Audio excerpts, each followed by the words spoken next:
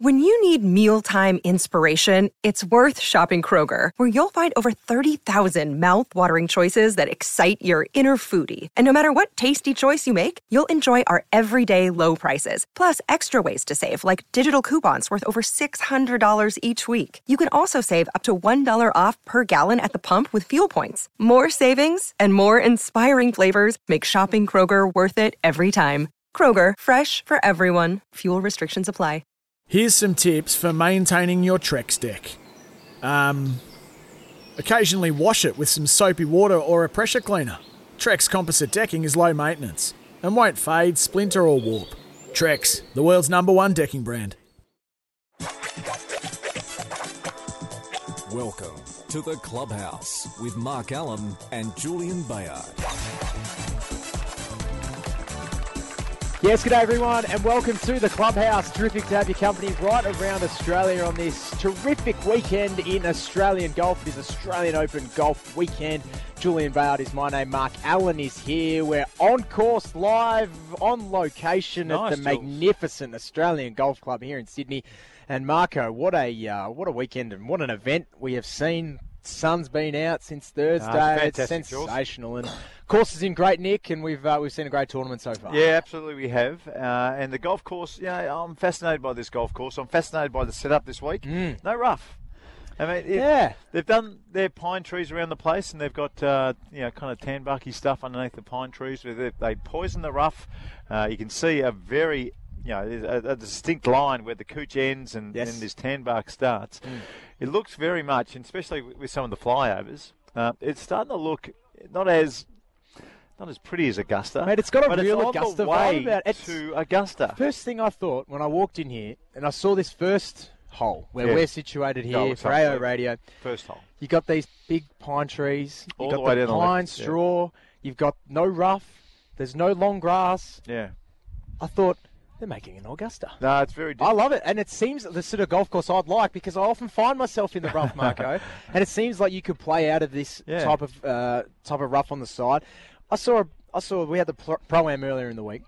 I saw blokes hitting driver off this stuff, Marco, and making clean connection. No, out of the pine straw. Out of the pine straw? And making clean connection. Yeah. Look, I love that. One of the great things about golf is recovery. And sometimes we don't see it. One of the most exciting things that you have in the game is recovery. When you used to see Seve Ballesteros find a way out of the trees. And when you've got the long rough and trees and low-hanging branches, that recovery is taken out of the golfer's arsenal.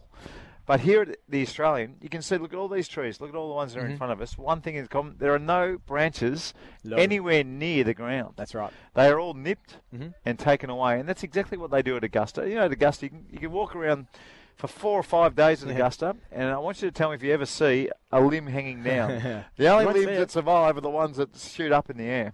You won't see one. One, it makes golf much easier to play because you're not looking for golf balls all the time. Two, you bring recovery back into the game, and that has its dangers. You have a good day. You have a good day with recovery, and you can shoot a really low score. You have a bad day with recovery, and your score will blow out twice as much as if you have a good day. So, the risk reward is brought back into the game, and certainly at the Australian Golf Club this week, we've seen a lot of people try to recover. Good and bad shots. Yes. The good ones are great to look at. They are fantastic to look at. The bad ones, well, they're always making a bogey or a double bogey after a bad recovery shot. There's nothing better than watching golf when blokes have to try and invent a shot. They got to try and punch a low one around a corner or slice one out and try and get a chip and run up to the green and then try and get it up and down to save par. I love that sort of golf. Yeah, there is. I love it. But the other thing is the protection of a golf course. Your average, your nuts and bolts golf course that most people that we're talking to right now would play on. If they didn't have any kind of rough at all, they would become super easy golf courses. Yeah. Now, I don't mind that.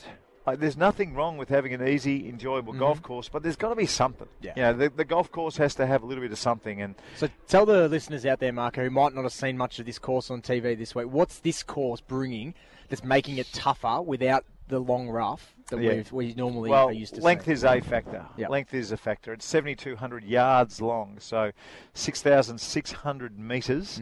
And and it's a par 71. So the first hole, I mean, if you've been lucky enough to play the Australian Golf Club, you'll always remember the first hole as a par 5. That's not the case. They've got the grandstands on the back tee, and they've used, I think, the second tee forward. So the hole actually plays around 480 metres. 440 metres, something like that, the first hole here at the Australian Golf Club. So length is a protector. One of the things that this golf course certainly does have is a lot of length. The 8th hole this week, 440-metre hole up a hill.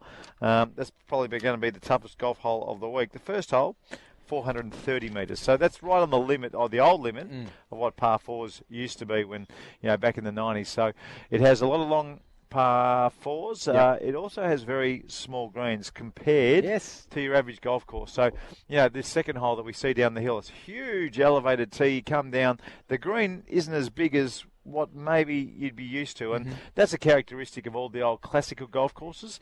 Not necessarily a characteristic of a Jack Nicklaus golf course. Jack, probably in the 80s was making some really big greens because the thinking behind it was we wanted as many pin placements as possible.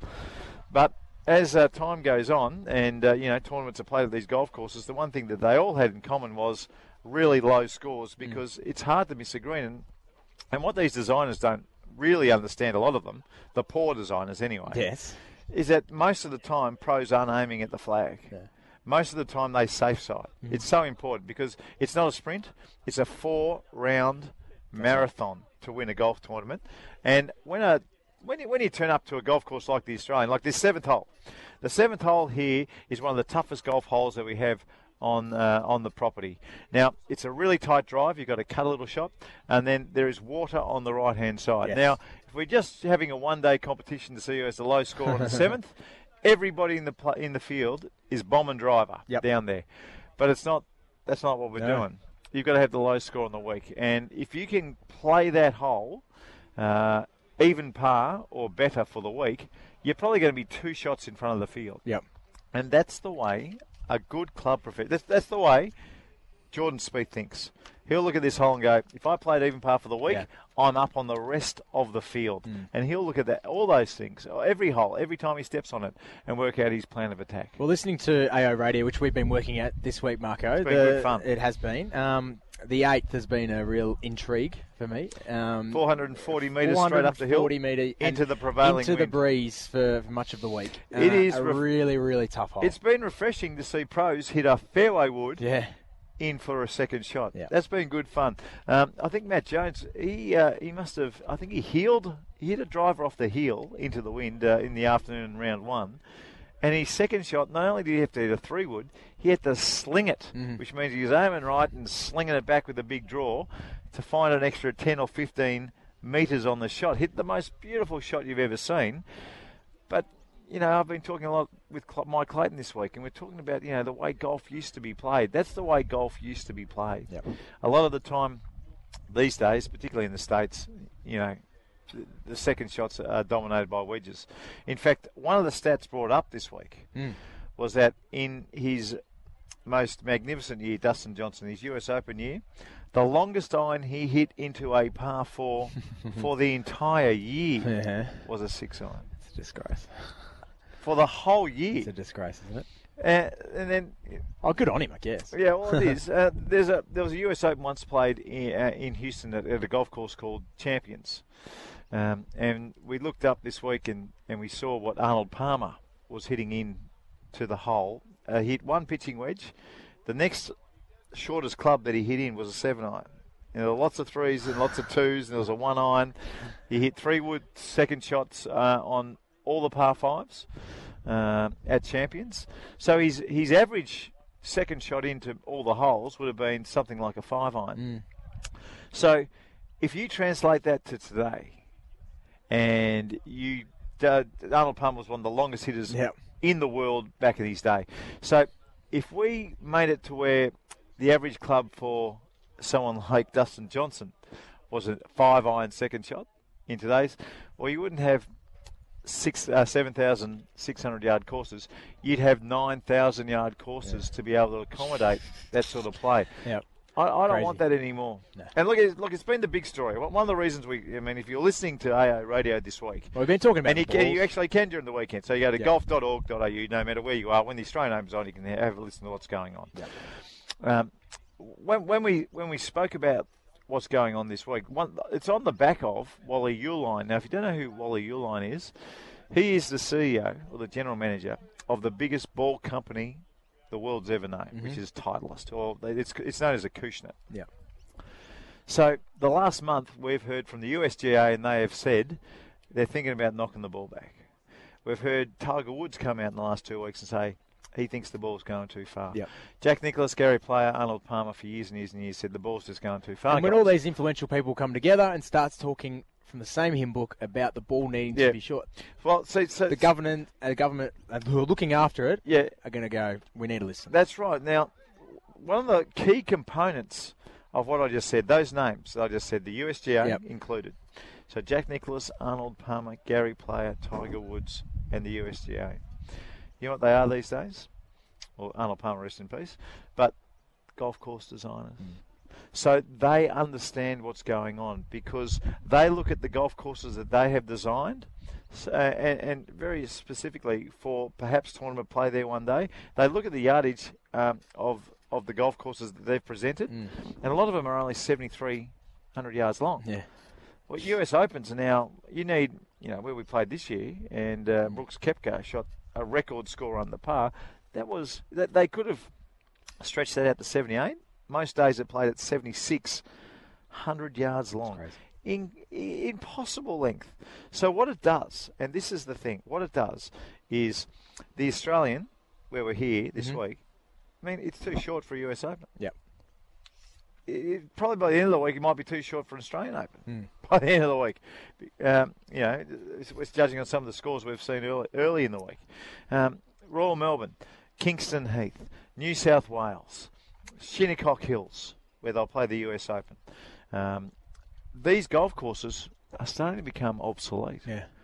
Now, where is Kingston Heath going to find another 1,000 yards? Where's Royal Melbourne Composite going to find another 1,000 yards? Where's Shinnecock Hills going to find another 1,000 yards? So, what's the deal? All these amazing, beautiful golf courses are going to be thrown out the window? You can't. It would be like not playing crickets at Lords. Because the bats were too big and they could just clear the fence every time. Sorry. Well, we've just got to bulldoze this joint. And so it would be like not playing baseball at Wrigley Field. It would be, all these amazing places that we have as venues for major championships. We don't want them to become obsolete. No, we don't. Wally Uline, he don't give a crap. No. All he wants to do is sell Titleists. Sell golf balls. That's all he wants to do. But here's the thing. I don't understand. Someone's going to have to explain it better to me. I don't understand why, if the USGA and the RNA are the rules makers, why don't they just do it? If they just say, okay, the ball has to spin this much with the driver, because taking the spin away is the only thing that is making the golf ball go as far as it goes, because it doesn't spin anymore. The golf ball is not a golf ball anymore with the driver. It is a missile. There is no resistance. The backspin was always the resistance through the air. The backspin's gone. Yep. The scientists, the rocket scientists that now design golf balls, they are the reason why they can not spin with the driver, but spin like you wouldn't believe with the wedges. Yep, they're too clever, Marco. They are way too clever. Too clever. But you explain. I don't. Yeah. You explain to me. If the USGA and the RNA says, listen, your ball has to conform to these stipulations. Yep. Why can they sue? It was fascinating to hear what Jeff Ogilvy had to say too earlier this week, Mark. I'm not sure if you heard his comments prior to the Australian Open, saying that he thinks that people out there can design a golf ball that will halt the distance from the pros, but won't hinder the hacker who's getting around and hitting at 200 metres. No doubt. So they can still hit the long ball with these great balls. There's blokes out there now. I hit a TP5X earlier this week. Yep. I could not believe, it was the first time I've used the X. Could not believe how long and straight it went. Yeah. Sometimes. And how and sometimes. Yeah. and how much spin you could get around the greens. Exactly right. And then, but for me, who doesn't hit it that far and just a weekend warrior, that's great. But that ball, the pros are able to do so much more with that, with their consistent swing. So that's the thing. That's what people. And Ogilvy's comment saying we can design a ball that is good for everyone, so we don't need different rules from the amateurs to the pros. And that's That's the That important is thing. exactly right. So look, Jeff Ogilvy's been very balanced in everything that he has said in the past, and here's a great example, and there's no doubt about that. Yep. Because the golf ball, particularly the ones that have X on the back, so the Pro ball with an X, so a Pro V1X, TP5X, the Callaway version, Bridgestone version, whatever, all of them. Yep. The one that is designed for a player with 115 miles per hour club head speed or to 120. I mean, the ball does that much more in percentage of how far it goes, because the Pro can get equipment that makes the ball not spin, which means the Super X shaft, the absolute lamppost. That's the reason why a lot of players use an X shaft. One of them is to keep the ball down. The other one is it doesn't spin too much. So the pros are using these double X shafts in the drivers with a little bit more loft than normal. The ball launches like it normally would, and then doesn't spin. Yeah. So the average player with 95 miles per hour club head speed, it doesn't make any difference. And that's why forever, a lot of the time they read on the box, it goes longer and straighter. And you get the new ball, and the amateur player goes, what are they talking about? Doesn't go longer and straighter. But the guy with over 100 miles per hour, they go, hang on a second, this is different. This is big. And then it goes to a whole new level if you've got 117 miles per hour. Yep. Because they can get the equipment from the Tour vans to make it spin even less. They'll still have 117 miles per hour club head speed and half the spin. Yep. So that's what's happening in the world That's of golf. it. And Well, Wally Uline had a hopefully- chance to knock it on the head, and what did he do? He didn't. He didn't do it. All right, we're going to get to a break, Marco. We're going to come back. We're going to get stuck into this tournament itself, hear from some of the players who have stopped by AO Radio during the week, some of the big names. Jared Lyle, we're going to hear from a couple of young Aussies as well, Marco, who Can we hear stopped from by. Bob Shearer? We will. We'll hear from him, and plenty more to come. Don't forget Marco's masterclass still to come as well. This is the Clubhouse. I'm going to write a letter to Wally. Right around Australia. Julian Bayard, Mark Allen with you. Don't go anywhere. Plenty more still to come. You're listening to The Clubhouse with Mark Allen and Julian Bayard. Welcome back. It is the Clubhouse right around Australia. Julian Bayard, Mark Allen with you, talking all things golf, and we are live on location at the Australian Golf Club for the 2017 Emirates Australian Open. Julian Bayard, my name, Mark Allen in here as well. And Marco, earlier on in the week, you're doing AO Radio every day if you want to listen to it, golf.org.au or any of your streaming apps. Any of the platforms. But you were joined by a former champion. Absolutely. His name's Bob Shearer. He's one of my favourites. He actually won the Australian Open here in 1982, and he played with Jack Nicklaus 3 of his 4 rounds. Played with him in the first 2, and then got paired with him again in the last. I want you to listen to the story where he talks about his last shot into the final hole. You know it here very well because it's a driver and a long iron, and there's water right there. He had a lead.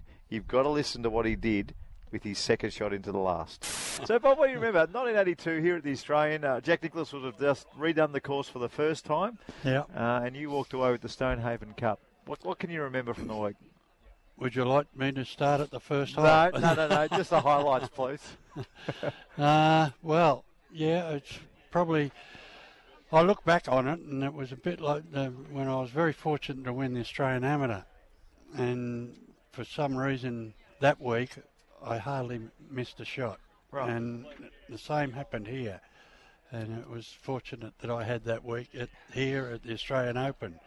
I think I went for, I don't know, probably 5, nearly 10 years previous to that I felt I played good enough to win an Australian Open, but couldn't do it, and it was starting to get to me, I think.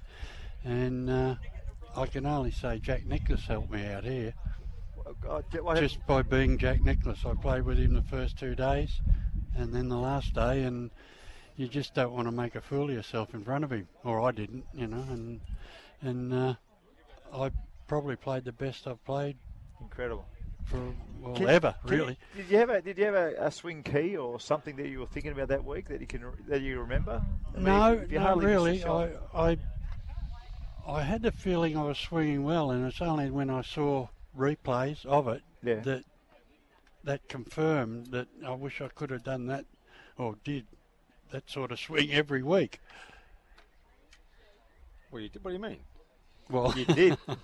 You always did. You're a great hitter of the golf. Not quite that bad. It was I don't know, I had a good turn and I had Yeah. just probably short of parallel with the swing, Yeah, which, you know, I used to overswing a bit, Yeah. but not that week. It was sort of locked into the area, and I don't know, the course and the grass and everything. Beautiful just shot, made it. 18th hole over the water. I mean, you didn't Yeah. have to, really. Like, what's he doing? Just Nah. 9-9 wedge, pulls the 3-iron out and just whips it on the middle of the green. Did you really? Yeah, it was one of the I was great. I was having a fight. I had a fight with Lawrence. the caddy, Yeah. and I had a fight with the head marshal. Why'd you have a fight with the marshal? I understand why you have a fight with the Bob caddy. Wilson, he's not with us anymore, but he was the head marshal. He was a member here, and he was the Dunlop Schlesinger man. Right.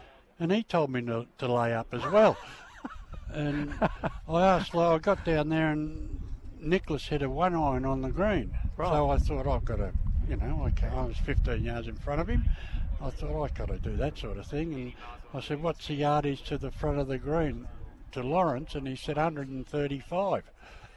I said, no, not the front of the water, the front of the green. He said, oh, no, sir, we're laying up. And the only thing that went through my mind is I could lay up and then hit 3 in the water and lose. But if I hit that second shot and it landed on land, it didn't matter where it went after that, particularly into the water, because you drop it on the edge of the green, 2-putt, you win. The mindset of a champion. Yeah. Anyway, I was had a tug of war with the 3-iron. So. Right. So you played with Jack Nicklaus that week 3 times. Yes. And Jack, what was he? In 1986, he was 40. No, 82. Yeah, but in 1986 he was 46. So he was 42. He was 42 years old. So still going. He was really, really well. Oh, yeah. I mean, there wasn't much. Well, there's no one better at hitting than him, and he was on that week too. Can you remember much of what he did and the way he was speaking to you and things like that? Yes. I'm fascinated about yes. it. You play with him 3 times. You beat the man in your home open at a golf course that he designed. Yeah. Well, I mean, when he speaks. He always speaks to his playing partners. He's that type of bloke. As good as gold. I mean, he had the mindset that he was going to beat them anyway, beat everybody, so might as well talk to them. But he was still playing pretty well at that stage, and incredible. He hit a few iron shots that you just stood back and thought you can't do that. I remember one at the 12th hole, and I don't know, it was probably about a 6-iron, maybe even a 5-iron. Second shot. Driving a wedge now. Well, I was hitting an 8-iron, 9-iron into there. But he didn't. Off the forward, too. There's a back tee there now. Yeah, but it was windy, I told you. Okay. The wind was into our face on that hole. Wind was in your face on every hole? No, that's now. Fascinating chat, Marco. He's the best, mate. He's a good old bloke. He was brilliant to stop by and give us some of his time earlier in the week. Yeah, he's an old bloke these days, probably. He's been a member at Southern Golf Club down in Victoria for a long, long time. Yep. What's his handicap, you reckon? He's like 65. 1. 2. Still going all right. He should be approaching 70, I think, Bob. Yeah, it's going all right. He's a star. Going all right. We're going to One of get the to a break. Still plenty more Clubhouse to come. Stick around. Don't go anywhere. You're listening to The Clubhouse with Mark Allen and Julian Bayard. Welcome back. It is the Clubhouse. Julian Bayard is my name. Mark Allen is here as well, talking all things golf, live on location at the Australian Golf Club in Sydney for the Emirates 2017 Australian Open. Now, Marco, earlier on in the week, Thursday, in fact, young Cam Davis. Wow, what a What round. about the 8 under par 63 he posted? Birdies the first 2 holes, past the third, then goes birdie, birdie, birdie. So he's 5 under through 6 holes. He misses the green on the next hole, chips it in. So there's 4 birdies in a row, 2 to start with. He's 6 under through 7, goes to the next hole, hits his second shot in the trap.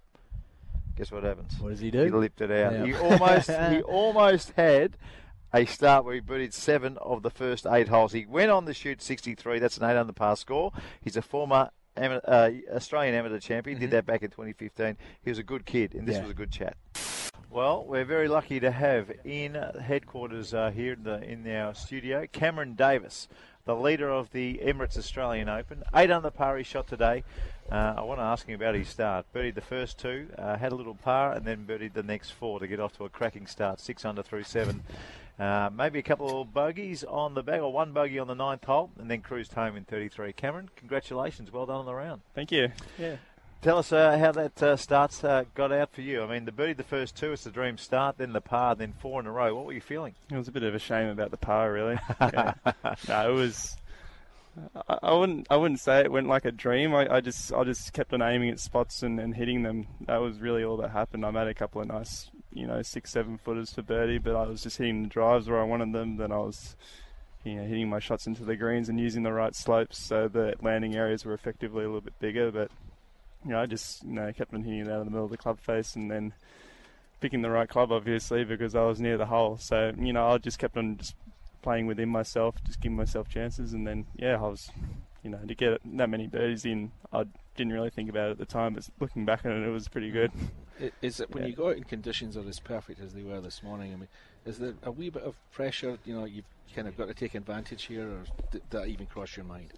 Well, it kind of does before you start the round. You're like, it's a morning round. You're off near the front of the field, so the greens are going to be fresh and the wind's not really going to be up. You'd like to take advantage of it. Once you get started, you like to think it just goes straight out the back of your mind, and today it really did. I just it's a one shot at a time deal. Yeah, well, especially when the birdies come easy, like hitting the ball in the middle of the green that rolls up near the hole and you make a putt, and it's like, well, I don't actually have to try that hard for it to happen. Yeah. It was one of those days, so I was just swinging well enough to hit my spots, and then I was able to just, not play conservatively, but play to spots where the ball could actually feed down towards the hole rather than trying to go straight at it. So playing like that made it a lot more stress-free, and, it was a little bit easier to keep it going, because a lot of the pins were in spots where they were in the bowl, and you could use 15 feet right and 15 feet left and 15 feet long, and it would all feed down to the hole. So as long as you're in that area, you're going to leave yourself a good chance for birdie.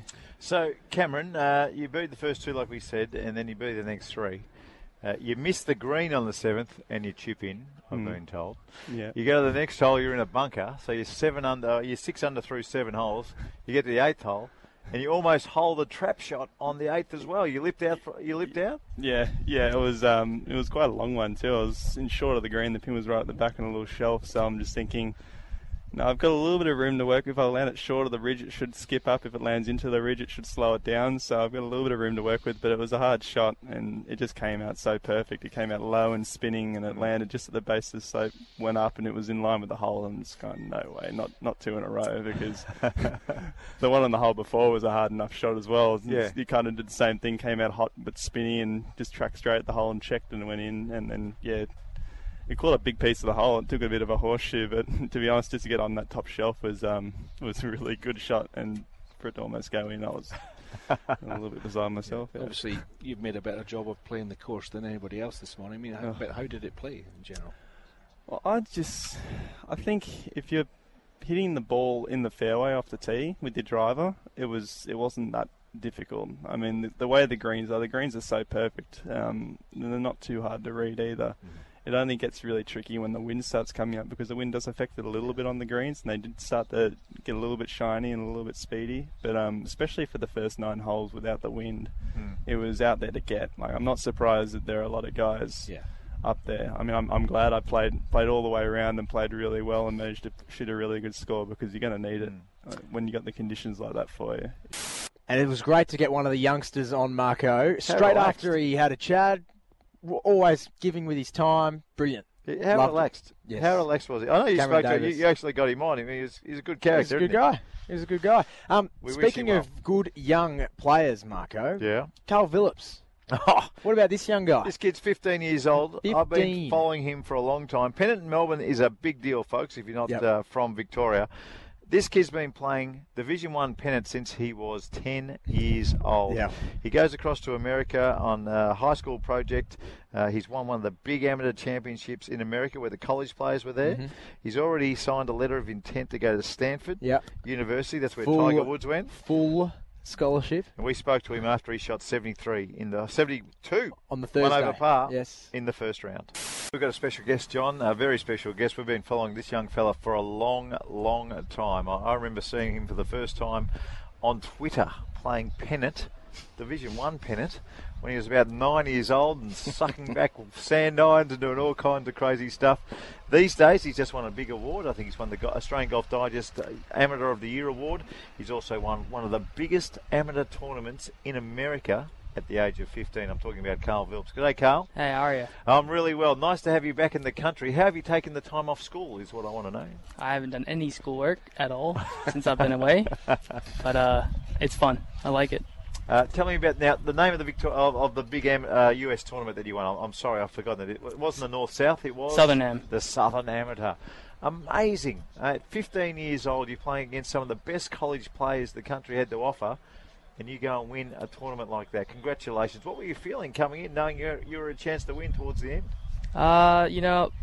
The third round was kind of rough, so I was heading into the last round a few strokes back, and I just went out and played my game, and they're some of the best in the world, so I knew I had to play really good to have a chance, and made a really good run the last few holes to get through and end up winning by one, and I didn't know how to react to it, but I really enjoyed it. Who were the guys you were up against? Give me some names. Stoney Crouch got second, and then Zachary Boshu, Lloyd Go, and Jimmy Stanger. So these are highly ranked guys. Yeah, that's quite a thing. Yeah, it was really cool. Your story's incredible. I mean, your dad's obviously got you in the golf, and the game became very simple to you at a very early age. Why do you think that was? What happened when you first picked up a golf club and the ball just started going in the direction you wanted it to, and putts started to go in? What was the deal? I don't know. I mean, I never felt something so good as to hit a golf shot pure, and I mean, I've always had like good natural hand-eye coordination, so I'm pretty good at all the sports I play. But when I play golf, it's a lot more mental, and I enjoy a mental challenge. And I also like doing things on my own, and me hitting shots by myself instead of kind of relying on other members of a team. And I've always enjoyed doing that, and that's why I also play tennis. Yeah. But I guess I've always loved it, just the feeling of winning. And hitting shots that just feel nice, like little spinning wedges and knock down 3 irons. They do feel nice. Yeah. I'm not sure about the knockdown 3 iron anymore. But the little spinning wedges still feel good. They're called stingers these days. Yeah.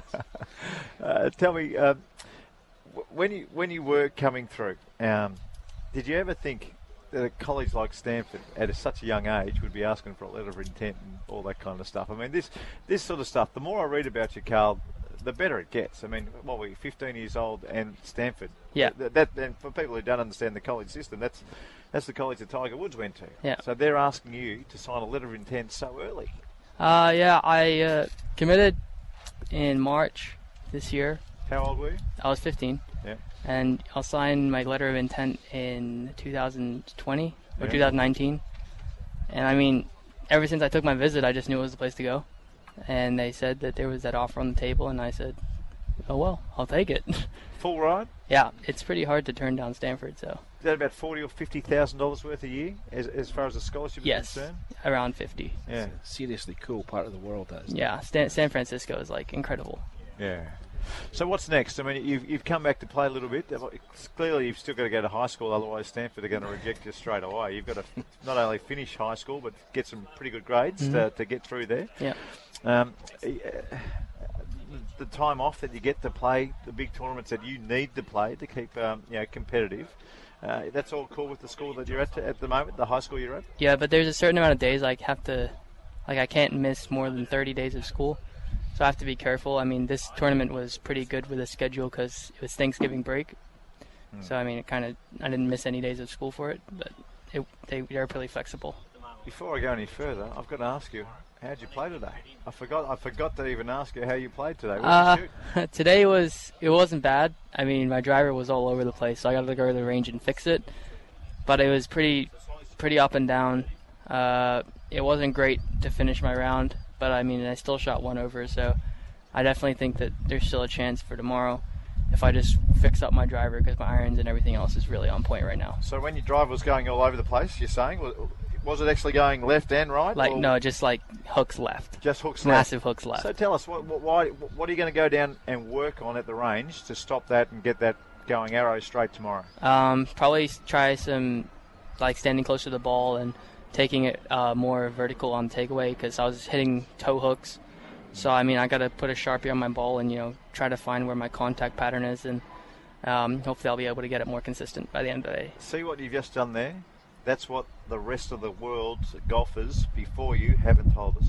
Keep that in your bag of arsenal, please. When you're asked what you're going to do, tell us what you're going to do, because it is great to listen to the best golfers in the world just explain. And everyone learns from the game when you guys talk like that. So thanks so much for joining us. Yeah, no problem. 1 over par, you hit the ball left all day. So he said it's a great score. Carl, good luck with everything. Thank you. Appreciate it. Carl Vilps there. What a story. There is a name to remember. There is Marco, really well-spoken young man. How old did you say it was? 15? 15. 15-year-old. And hey, it was great to hear, too, when he said he was driving left, exactly what he was going to go out and fix up on Thursday afternoon after his first round. Well, that's your idea. So we're going to start training kids. Yeah. Anytime we get a kid on, we're going to get him to tell us what he's actually working on. It. We're going to put that in his head instead of the blah, blah, blah answers when someone asks what you're working on. Carl Vilps is going to change the world. Perfect. All right, we're going to get to a break. Marco's Masterclass of free golf lessons coming up. Stick around. Now on the Clubhouse, Marco's Masterclass. Yeah, it's that time of the show where we get a free golf lesson from the #1 teacher in golf on radio. His name is Mark Allen. We do it all for Club Mandalay Golf Course. Play golf at Club Mandalay. It's great golf in Melbourne's north. Visit clubmandalay.com.au. Play golf, play Club Mandalay. Now, these things you remember when you're a pro comes very naturally, but it's great to be back at a tournament venue again and watching the pros practice their putting. Because you soon learn or remember there's no hit when you putt. There's no hit. Now, I want you to get in your putting stance, Jules, and I want you to pretend you're rolling a ball. So roll a ball with your right hand on the ground. You've got a ball in your hand and you're just going to roll it. Yep.